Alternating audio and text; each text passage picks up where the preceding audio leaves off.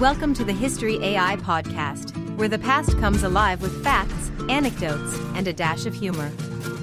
Here are your hosts, Chuck and Marco. Welcome, history enthusiasts, to another episode of the History AI podcast. I'm Chuck. And I'm Marco. Hope you're all having a fantastic day wherever you're tuning in from. Chuck, who's our fascinating figure from the annals of history today? I'm Marco. Today we'll be diving deep into the life of Esther de Berdt, a remarkable woman who played a pivotal role during the American Revolution. Ah. A revolution, hidden figures, and some good old banter. Count me in. Oh, absolutely.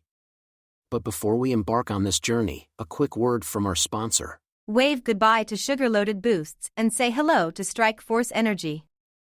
The energy drink additive revolutionizing how you power up, all without a single calorie or sugar. Just a squeeze, and you're set for action. Ready to make the switch? Visit strikeforceenergy.com. And for our listeners, spark your savings with an exclusive 20% discount. Just use code UTSALAX24 at checkout. Remember, UTSALAX24. Strikeforce Energy, elevate every sip. Thanks to our sponsor for supporting this episode. Now, Marco, let's get the ball rolling. Tell us a bit about Esther's early life. Esther de Berdt was born in 1746 in London. She was the daughter of a merchant and a civic leader named Denis de Berdt. Talk about an influential family. But despite this privileged background, Esther grew up with a strong sense of empathy and justice. You know, it's always fascinating to see how early life shapes our future. Speaking of which, wasn't she quite the literary talent? Oh, absolutely. Esther was a voracious reader and had a flair for writing. It was said that she could debate as good as any man in the 18th century, which, let's face it, back then, was saying a lot. Oh, no doubt. Imagine her with a Twitter account today. She'd be unstoppable. Moving on, Esther married an American named Joseph Reed in 1770 and settled in Philadelphia. That's when her American saga truly began. And talk about perfect timing. The 1770s, America, revolution in the air. Must have been quite an experience. Absolutely. The political climate was turbulent, to say the least. But what do you think made her choose the Patriot side, Chuck? That's an interesting question.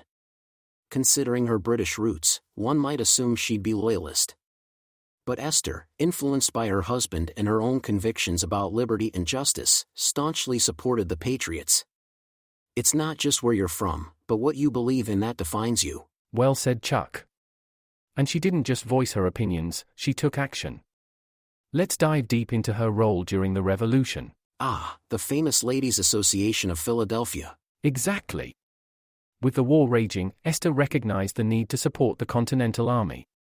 She formed the association, rallying women to raise funds for the soldiers. They went door to door, collecting a whopping $300,000. I mean, adjusting for inflation, that's, well, let's just say it's a lot. Indeed. And it wasn't just about money. It was about morale. Soldiers knew that back home, strong women like Esther were supporting their cause. And let's not forget her Sentiments of an American Woman, a pamphlet she penned encouraging women to contribute to the cause. Move over, Thomas Paine. You're on fire today, Chuck.